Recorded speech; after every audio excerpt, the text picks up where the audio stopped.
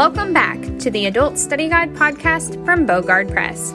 We're glad you've joined us as we look at the winner of 2021-2022 Adult Study Guide, The Gospel of Grace. As Brother Mark Clements walks us through the book of Romans, we will see a beautiful picture of God's love for all people and His desire for them to know Him as Lord and Savior. Each week, Brother Mark will walk us through this story as we look at God's grace for us and others. Take it away, Brother Mark.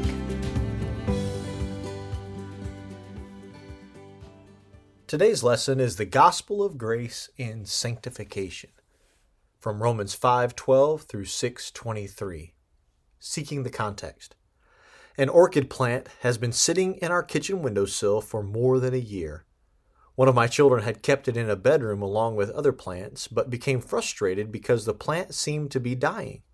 The plant grows very slowly and only blooms once or twice a year. If you watch the plant day by day, you might not observe any noticeable growth, but it is still alive and well. It is alarming and unnatural when something that is supposed to be alive appears to be dead. If you have raised children, you probably kept up with their weight and height in their early days just to make sure they were within expected ranges for their particular ages. Should a child's height or weight fall outside expected norms, parents and doctors might become concerned something was wrong with the child. Growth may be fast or slow, but God intends for every living creation to grow. The same principle applies when it comes to our spiritual lives. People who repent of their sins and trust in Jesus Christ as Savior and Lord are born again of the Holy Spirit. God intends for these new creations, like new additions to His family, to grow in spiritual health until they look more and more like Him, their Father. This process of growing in Christ's likeness is called sanctification. Paul had powerfully demonstrated how all mankind stands guilty before God in need of His grace. By God's grace, because of the work of Jesus Christ, anyone may be declared righteous or justified. Justification, though, is just the beginning of a person's journey of grace. God intends for the new life He creates in Christ to grow. Growing in the grace and wisdom of Christ accomplishes God's desires for believers. Elsewhere, Paul stated explicitly that God's will for His children is sanctification. 1 Thessalonians 4:3. When God's children grow as He desires, He can accomplish His work through them most efficiently. We should desire to keep growing in our faith for the rest of our lives, since our faith will please God and testify of His goodness to the world. Today's text will show us how God's grace works in our lives to help us grow in our faith. What happens when a believer does not grow in holiness? Searching the text. Number 1, God's grace released us from the power of sin. Romans 6:14, "For sin shall not have dominion over you, for ye are not under the law, but under grace." Graduating from high school is a monumental moment. For 13 years or more, and nearly as long as a child can remember, the high school graduate had been in school. From one school year to the next, children move from teacher to teacher, from school to school, from course to course, until they finally fulfill the requirements of graduation. The now 18-year-old throws his hat into the air because he feels he is finally free. The Christian experience is similar jubilation when he realizes he has been set free from sin. God's law was perfect in every way, but it revealed to mankind his inability to obey God. Instead of feeling like a gift, sin made God's law to feel like a weight to be carried. The harder man tried to obey it, the further he drifted from God. In his letter to the churches in Galatia, Paul wrote that the law was like a teacher which helped God's children understand His desires. Galatians 3:24-25. God's law served God's purposes, but because of our sin, it became a curse. Everyone who failed to fulfill the entire law perfectly fell under the curse of sin. Everything changed when Jesus came. Jesus fulfilled the law perfectly and took away the curse from us. Jesus became cursed for us by dying on a tree for our transgressions. Verse 13. By God's grace through faith in Jesus Christ, we are no longer under the law, but under grace, which means we are free. Sin has no power over the child of God. Like the high school graduate who walks across the stage to receive his diploma and is now free to pursue whatever opportunity may lie before him, we have been set free from sin and are no longer bound by its power. Now we are free to grow in God's grace, to become everything God wants us to become. There are no more excuses for wallowing in sin any longer, since Christ has removed its power over us. Sanctification begins the moment a person places faith in Jesus Christ. In that split second, God seals his new adopted child with the Holy Spirit and takes away the weight of sin and shame, since Jesus took care of it on the cross. Now God has become the believer's father, and he begins to shape and mold him into the image of his Son. For children of God, sin no longer has any power to direct or control our behavior. We have been set free to become everything God wants us to become for his glory. Why is it so important to understand sin has no power over you any longer? Number 2, God's grace invites us to submit to righteousness. Romans 6:15 through 19. What then? Shall we sin because we are not under the law but under grace? God forbid. Know ye not that to whom ye yield yourselves servants to obey, his servants ye are, to whom ye obey, whether of sin unto death or of obedience unto righteousness? But God be thanked that ye were the servants of sin, but ye have obeyed from the heart that form of doctrine which was delivered you. Being then made free from sin, ye became the servants of righteousness. I speak after the manner of men because of the infirmity of your flesh. For as ye have yielded your members servants to uncleanness, and to iniquity unto iniquity, even so now yield your members servants to righteousness unto holiness. I remember visiting a zoo with my family when I was a child. As I wandered down the path looking at the animals, I did not realize I had ventured away from my parents. I reached up to grab the hand of my dad, only to realize the man walking next to me was not my dad, but a stranger. I was willing to follow the guidance of a stranger until I realized he was not my father. Now that we are children of God, we have a new authority in our lives who guides us. New Christians may not understand that God shows grace to lead them in righteous living. Paul addressed this incorrect thinking of some early Christians who may have disregarded God's leadership since they assumed they were free to live however they pleased. We are always submitting to some authority in our lives. By God's grace, we have been forgiven of our sins, but not in order to lead a life of wickedness. God saved us to sanctify us.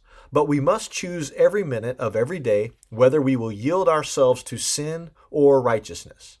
As a child, I had a loving dad who took very good care of me and my siblings. It would have been very foolish of me to abandon my family as a runaway. Yet when Christians choose to yield their lives to the power of sin instead of the power of God, we demonstrate a similar spirit of abandonment. Why would a child of God try to run away from him? We are now servants of righteousness, which God created us to satisfy. When we yield to our Father's leadership through obedience, righteousness is the result. As servants of God, we will accomplish just and good works. These works will benefit everyone, will please our Father, and will show the world His glory. Instead of promoting sinfulness, God's children will display upright character, demonstrate love, and promote God's truth. While others may not appreciate these good works, they accomplish God's desires in the world. Beyond this, Paul wrote that this righteousness leads to holiness. That is, the more a Christian yields himself to the will of the Father, the more like Christ he becomes in holiness. Truly, the longer we walk with Jesus, the more we should look like Him. How can you submit to God moment by moment throughout each day? Number 3, God's grace leads us to anticipate heaven. Romans 6:20 through 23. For when ye were the servants of sin, ye were free from righteousness. What fruit had ye then in those things whereof ye are now ashamed? For the end of those things is death. But now being made free from sin, and become servants to God, ye have your fruit unto holiness, and the end everlasting life. For the wages of sin is death, but the gift of God is eternal life through Jesus Christ our Lord. Over the last few years, our church has attempted to help the unhoused community in our neighborhoods. We see the need and try to assist through a weekly hot meal, a food pantry, clothing pantry, as well as offering hot showers. We share the gospel with them, worship with them, eat with them, and try to listen to them. As much as we have tried to help the last few years, however, the problem of homelessness has not gone away. Homelessness will not be solved easily and requires a permanent solution. The permanent solution to all the problems humans face in this life is to make sure our hope is not placed in the temporary comforts this world provides. We can easily become focused on temporary pleasures of this world. Our fleshly desires can be so strong that we forget to please our Heavenly Father. Paul reminded the reader that living in this former way of life did not produce any eternal benefit. Walking in the flesh is a waste of time and a waste of the gift of salvation. We were saved to make an eternal impact, not a temporary one. It is disheartening to observe how many people live as if this earthly life is all there is. People who live in this way invest their time, energy, and money into things which will only end in death. On the other hand, God's people should realize heaven is their ultimate home, which will direct their focus upward. In this passage, there are two ultimate ends possible, namely death or everlasting life. We grow in holiness as we labor for eternity instead of investing in temporary pleasures.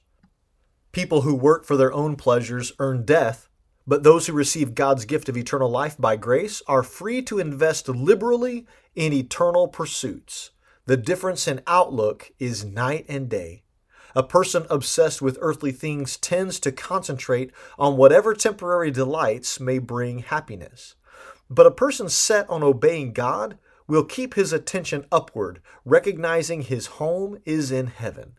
Servants of God will produce fruit that leads to holiness while keeping their gaze fixed upward on Christ.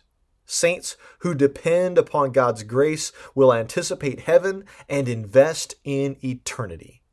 Why should you focus on your heavenly future instead of your sinful past? Setting the application.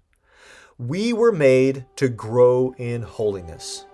If we are not growing more and more like Christ as the days go on, something is wrong. Either we have yielded to the dominating power of sin again, we have failed to submit to righteousness, or we cannot keep our gaze heavenward. If a child is not growing as he should, his parents will take him to the doctor to have him diagnosed as to what may be the problem. If we see the absence of spiritual growth in our own lives, we must ask the Holy Spirit to diagnose us. If we ask Him and pay attention, God will reveal areas of immaturity in our lives. Then we must be willing to do whatever is necessary to grow in spiritual health. Whether that means giving up a habitual sin that has dominated us, becoming more intentional about yielding to the Holy Spirit moment by moment, or investing our time, energy, and resources in eternal things, we should do whatever we can to bring God glory with our lives. May we grow into spiritual giants for the glory of God. He desires our holiness, maintaining our distinctness as citizens of heaven, separated from the world in order to demonstrate Christ's likeness for the world. Everyone benefits from our sanctification. It is an investment that reaps eternal rewards. We might not see results overnight, but a commitment to the lifelong pursuit of holiness will yield significant fruit. What changes can you make in your life to better foster spiritual growth? Thanks, Brother Mark, for sharing such great truth with us this week. Join us next week as we take another look at God's Word with Brother Mark. Don't forget to join us daily on our Through the Bible daily devotionals on our daily devotional blog at www.bogardpress.org. Thanks for listening. We'll see you next time.